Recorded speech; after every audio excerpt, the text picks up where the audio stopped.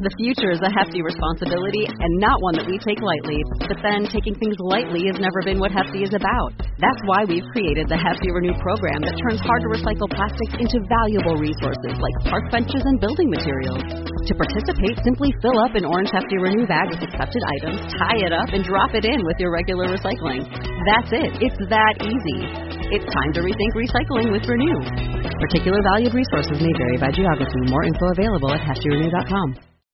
Welcome to Cool Stuff Ride Home. Marcus Paff alongside Reggie Rizzu. On today's episode, Toronto's marathon man treks more than 7,000 miles in a single year. Google is finally addressing one of the internet's biggest privacy concerns. Plus, this week in history, the law against flirting. Watch out, Reggie. Coming up on Cool Stuff Ride Home.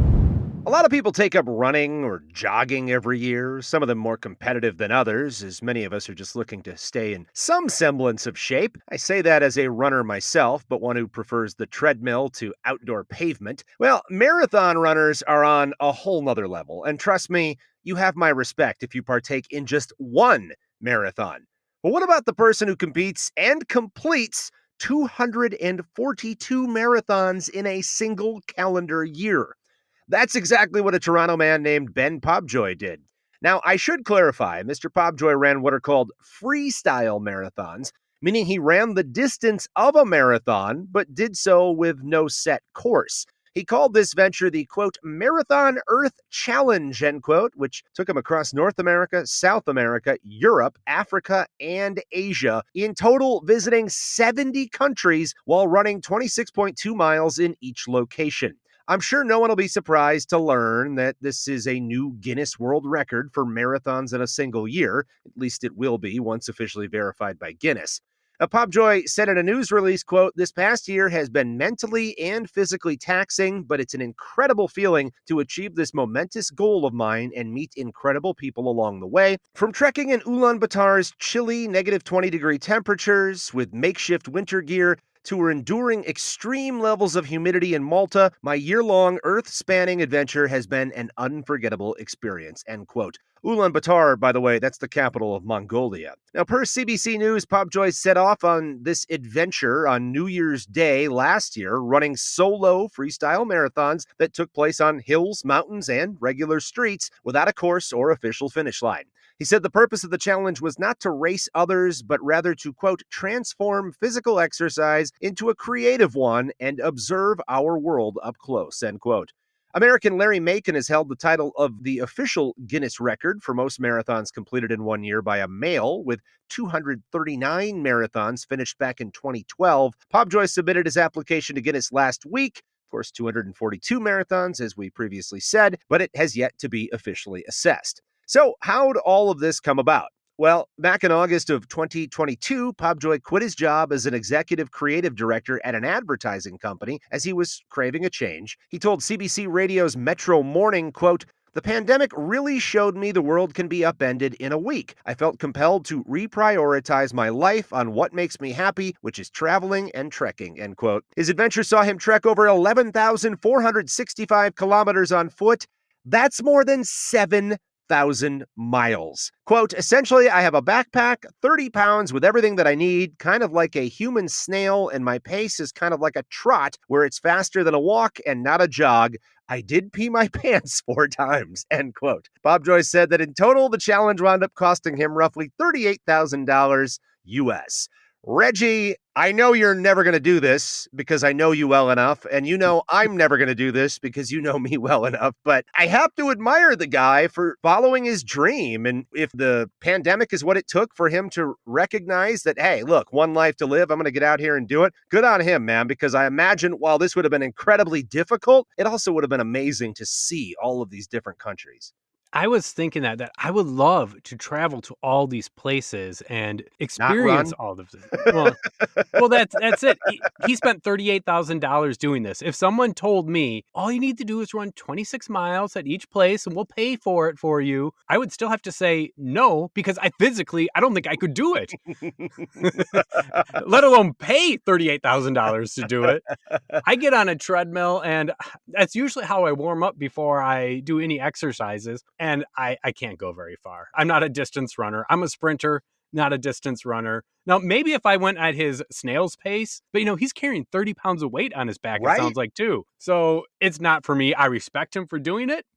Definitely not for me. Yeah, the 30 pounds, you're right. That is just, wow, an added variable, an added hurdle to all of this. It makes me wonder, how long did it take him to complete each quote unquote, freestyle marathon? Because if you're trotting and not even at a jogging pace, I could take you the bulk of a day. So I'm not sure, do you complete that in one day and then take the next to just rest and eat a pizza or whatever other cuisine of the country that you're staying in has to offer? I think that's how I know this, because my sister is a marathon runner, and when she's done training for all of that, absolutely hit the fridge and pick out whatever you want to eat. Well, he didn't even have a lot of days to sit and relax or rest. You're right. He ran 242 marathons. Right. That means at least 242 days he was running. You're right. You're right. I don't know how your body possibly endures that. You'd have to be taking in a lot of carbs, wouldn't you think? I mean, pasta every night just to keep your body where it needs to be to complete this stuff. Even if you're not running fast, that's a lot of strain and stress. Did he actually get to enjoy the landscape? Do you enjoy it more when you're running that distance, or less because you're so focused on running that distance? Yeah, that's a great question. One thing I do know is Pobjoy is free to enjoy as many cookies as he possibly wants, and that segues into the next story. The future is a hefty responsibility and not one that we take lightly. But then taking things lightly has never been what Hefty is about. That's why we've created the Hefty Renew program that turns hard-to-recycle plastics into valuable resources like park benches and building materials. To participate, simply fill up an orange Hefty Renew bag with accepted items, tie it up, and drop it in with your regular recycling. That's it. It's that easy. It's time to rethink recycling with Renew. Particular valued resources may vary by geography. More info available at heftyrenew.com. Google's long-term plan to eliminate cookies is finally in effect, with Chrome disabling cookies for 1% of its users. While that may not sound like a lot, that's approximately 30 million people. By year's end, Chrome intends to permanently phase out cookies. Well, mostly. Not the chocolate chip variety, Reg. No, not the chocolate chip varieties, the internet varieties. All right, bad the joke. Less flavorful kind. Bad joke. That's what I'm here for. For privacy advocates, cookies represents the internet's original sin, serving as a primary tool for tech companies to monitor online behavior. These third-party cookies, created by companies like Google, facilitate targeted ads and extensive tracking across the internet, which I'm sure we've all experienced. I know I have a lot. Same In fact, here. there was something we were talking about yesterday. I haven't thought about it or talked about it for the longest time. I haven't searched it. We were just talking about it, and that ad popped up on my phone. Wait, It's very disturbing. Do you have like an Alexa in your home or something that might have overheard you speaking? I don't. I just have a normal phone and a laptop, but it still seems to gather that information. Creepy. In response to concerns over privacy malpractices by tech giants, Google, a major player in online tracking and advertising revenue, announced in 2019 its project to eliminate third-party cookies from Chrome, which is used by around 60% of internet users. Victor Wong, Google's senior director of product management for Privacy Sandbox, said earlier this year, "We are making one of the largest changes to how internet works at the time when people, more than ever, are relying on free services and content that the web offer." He added, "The mission of Privacy Sandbox team, writ large, is to keep people's activity private across free and open internet." End quote. The first phase of Google's plan happened a few days ago on January 4th, affecting 30 million users with the introduction of tracking protection. Chrome users experience new cookieless web will encounter a pop-up describing Google's tracking protection plan. The tracking protection feature is denoted by a small eyeball logo in the URL bar. Users can choose to allow specific websites to use cookies, with Chrome offering additional features to disable tracking protection for problematic websites. And as I said, they are mostly disabling cookies. However, Google, recognizing the necessity of ad-based revenue and avoiding antitrust issues, is not completely abandoning user tracking. The Privacy Sandbox project replaces cookies with a more privacy-oriented method. Chrome tracks user activity but stores the data locally on devices, categorizing users into cohorts based on their interest. Advertisers can inquire about a user's cohort without accessing individual browsing behavior, addressing privacy concerns. Despite the shift, privacy advocates like Electronic Frontier Foundation, or EFF, criticize the privacy sandbox.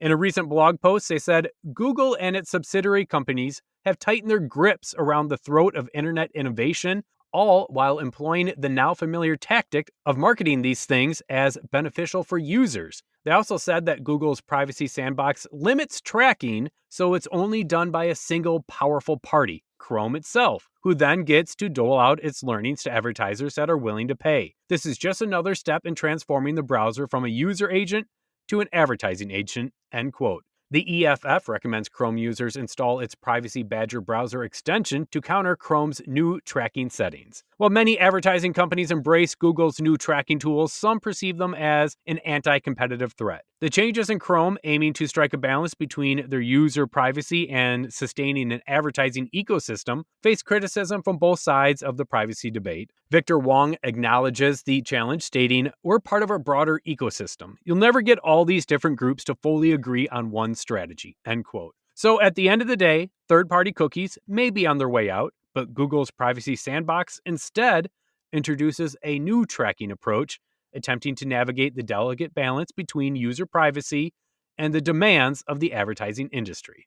All right, so I have a few thoughts after hearing this. And we should fully disclose, Reggie, during our day jobs, of course, we do work in advertising and have some level of familiarity with how cookies function to serve targeted ads to people across the web, more specifically within podcasts. And we have utilized these tools for part of our job as well. Indeed we have. Indeed we have. So I am aware of the benefits as well as the pitfalls to how this all works. And of course, Europe is a drastically different model than the US right now. They have much tighter privacy laws in place than we do here, although based on some of the state laws that have passed in recent months and years for that matter, I think we're trending more towards a Europe-like model within the next couple of years in all likelihood.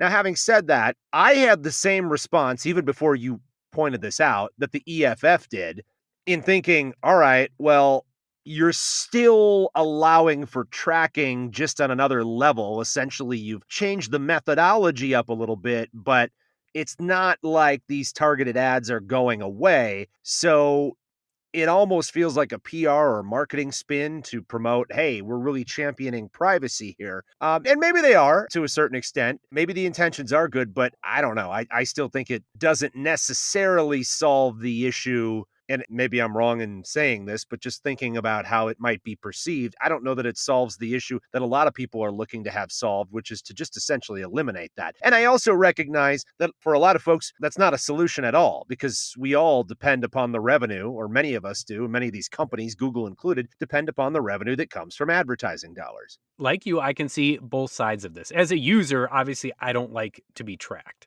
Mm-hmm. As an advertising side, yeah, I get the benefits of it. And even I can see both sides from like Google here too, that technically you're not just allowing your information to be going everywhere. You are compressing it into one place and then kind of divvying it out.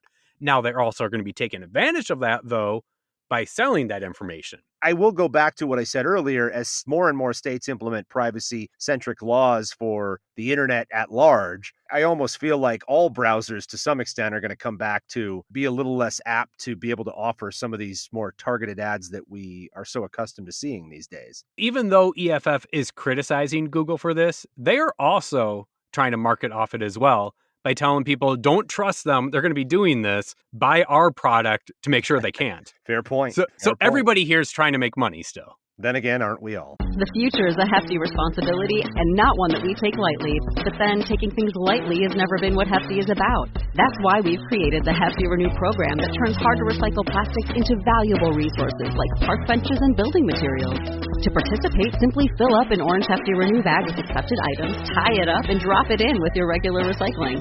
That's it. It's that easy. It's time to rethink recycling with Renew. Particular valued resources may vary by geography. More info available at heftyrenew.com. Taking a look at this day in history, New York is a place that's known for the city that never sleeps. It's also considered one of the free, fun capitals of the world where almost anything goes. Wait, However, free. I've been to New York. Ain't nothing there for free. Free as in you get to express yourself. Okay. All right. Let's just clarify that because I brought some dollars with me when I was in town. However, you didn't get to express yourself much on January 8th, 1902. That's when the New York State Legislature outlawed flirting in public. The law, which technically still exists, prohibited men from turning around on the street and, quote, looking at a woman in that way. Offenders could be fined $25. Those that went on to commit a second flirting offense would be ordered to wear a pair of horse blinders whenever they stepped out on the streets. I like that punishment. That's an interesting one. How is that not cruel and unusual? Isn't that written right into our judicial system that can't happen? And also, what constitutes the look? Well, think of that meme when the guy's with his girlfriend and he looks back at the other girl. That's the look. No scarlet letter in New York. It's horse blinders. Wow. Just hope no cops are around. Of course, one thing leads to another because in New York, adultery is still a crime. A few years later, on September 1st, 1907, Section 255.17 of the state penal law was introduced. It says a person is guilty of adultery when he engages in sexual intercourse with another person at a time when he has a living spouse or the other person has a living spouse. Adultery is a Class B misdemeanor, which is punishable by up to 90 days in jail or a $500 fine. Although that law is rarely enforced, about a dozen people have been charged since the 70s. What? Other questionable laws still on the books in New York. One that says it is illegal for women to be on the street wearing body-hugging clothing. And citizens may not greet each other by putting one's thumb in the nose and wiggling the fingers. Well, of course not. I mean that's rude. just shameful. Yeah, shameful and rude. Come on. First of all, I got to know more about who's actually been charged since the 1970s for this. I mean, if you're a lawyer, wouldn't you go, what about these 50 million other people that did this and weren't taken to task on it? Isn't there precedent here at this point? I'm guessing they were out to get somebody. Maybe like a crime boss or something. Like Al we got to get him on something. Yeah. Got to get Al Capone on flirting. Lock him up. Put those horse blinders on him. All right, there's other states with weird laws out there. I mean, you can find a bunch of these out there, but here's a few out there that you may not know of. So in Florida, women can be fined for falling asleep under a hairdryer, as can the salon owner. And unmarried women in Florida are breaking the law if they go parachuting on a Sunday. What? I mean, what else is there to do for an unmarried woman in Florida on a Sunday? I don't know. Of course, parachuting is at the top of that list, right? By the way, this is all in jest, okay? I'm kidding. I don't want anyone to misinterpret this. In Indiana, people are not allowed to go to a cinema or theater or ride in a public streetcar if they have eaten garlic less than 4 hours earlier. Could we have something like that for people who get on a plane with leftover fish from some place they bought dinner? Oh, I'm going to break this out now and let the entire plane have to smell it. Yeah, that's not a bad law. Okay, I see you, Indiana. Or the person who grabs that sub from the airport and it just piles onions on it. So when they open it up in the plane, that's all you smell. Yeah, right? Oh, God, man, horrible. In Iowa, it is an offense for a kiss to last more than 5 minutes. That's quite long, isn't it? Am I crazy? I don't know. Is it a sustained kiss or is it? I don't know. I mean, what was the impetus for this? I don't know. I mean, if you take a breath, does that start the clock over again? Well, that's what I'm wondering. And is this making out or is this just a straight kiss? 5 minutes is a long time to just be holding the position. No. And in Massachusetts, snoring is prohibited unless all bedroom windows are locked shut. Well, okay, that's outrageous. What are you going to do? Sir, wake up! Wake up! You're snoring. You're going downtown, pal. Well, I think all my in-laws would be arrested. Lock him up. That had to have been set by someone who had to share a hotel room with an annoying relative who snored a lot. Like, you know what? I would love to send this guy to jail right now so I could get some sleep. One more final one for you. This one might be a little more difficult for some. In Pennsylvania, An old law decrees that no man may purchase alcohol without written consent from his wife. Interesting. Okay. I mean, do you discuss that the day of the engagement? By the way, honey, I would love to marry you, but you're going to have to buy me some beer when the time is right. I can't imagine going there like you're going to get your medication, but you have a note from your wife that says, I can do this. Just please. I mean, what was stopping these people, these men from like forging notes the same way a student would? Wow. Raymond may buy beer. Signed, Patty. Your penmanship does not look good enough. I'm pretty sure you forged this one, sir. Didn't everybody have good penmanship in the early, Maybe. 100 years ago? It was a necessity. I think that's a stereotype. Oh, okay. I mean, maybe the people who could read and write, but how many people could read and write back then? I guess I don't know. You're screwed if your wife doesn't know how to read or write. Yeah. You can't get permission. Just tell the guy behind the counter, yeah, she said it was cool. Thanks for joining us on this edition of Cool Stuff Ride Home. I hope you had fun. I know we did. You can connect with us by emailing us at coolstuffcommute@gmail.com. He's Marcus Paff. I'm Reggie Rizou. We'll be back with another edition of Cool Stuff Ride Home tomorrow.